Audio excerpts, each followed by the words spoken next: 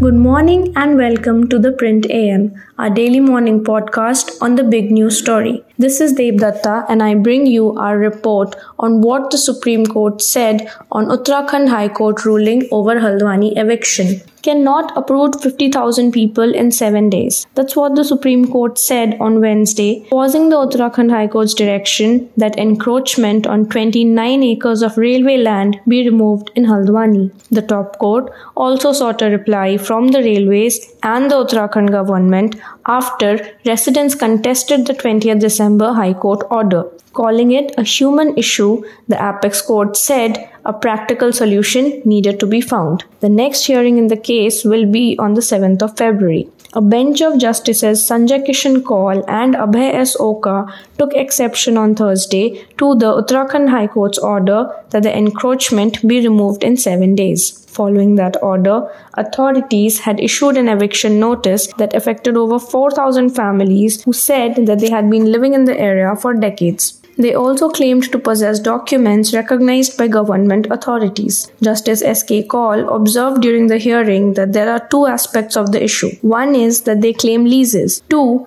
they say people migrated after 1947 and the lands were auctioned. He asks, people stayed there for so many years. Some rehabilitation has to be given. There are establishments. How can you say in 7 days to clear them off? While hearing the batch of special leave petitions, Justice Oka said, people say they have been there for 50 years. He pointed out that the High Court had passed the eviction order without listening to the affected parties. Find out some solution. It is a human issue. Kaul further added, what is troubling us is that how do you deal with the scenario of people who have purchased the land in auction? You may acquire the land and utilize. Other is, people have been living there for 5 to 60 years. Some rehabilitation scheme has to be done, even assuming that it is railway's land. There is a human angle to it. That is all for today. Do tune in every morning at 8 a.m. to listen to the best news analysis from the print. We shall be back tomorrow with another episode.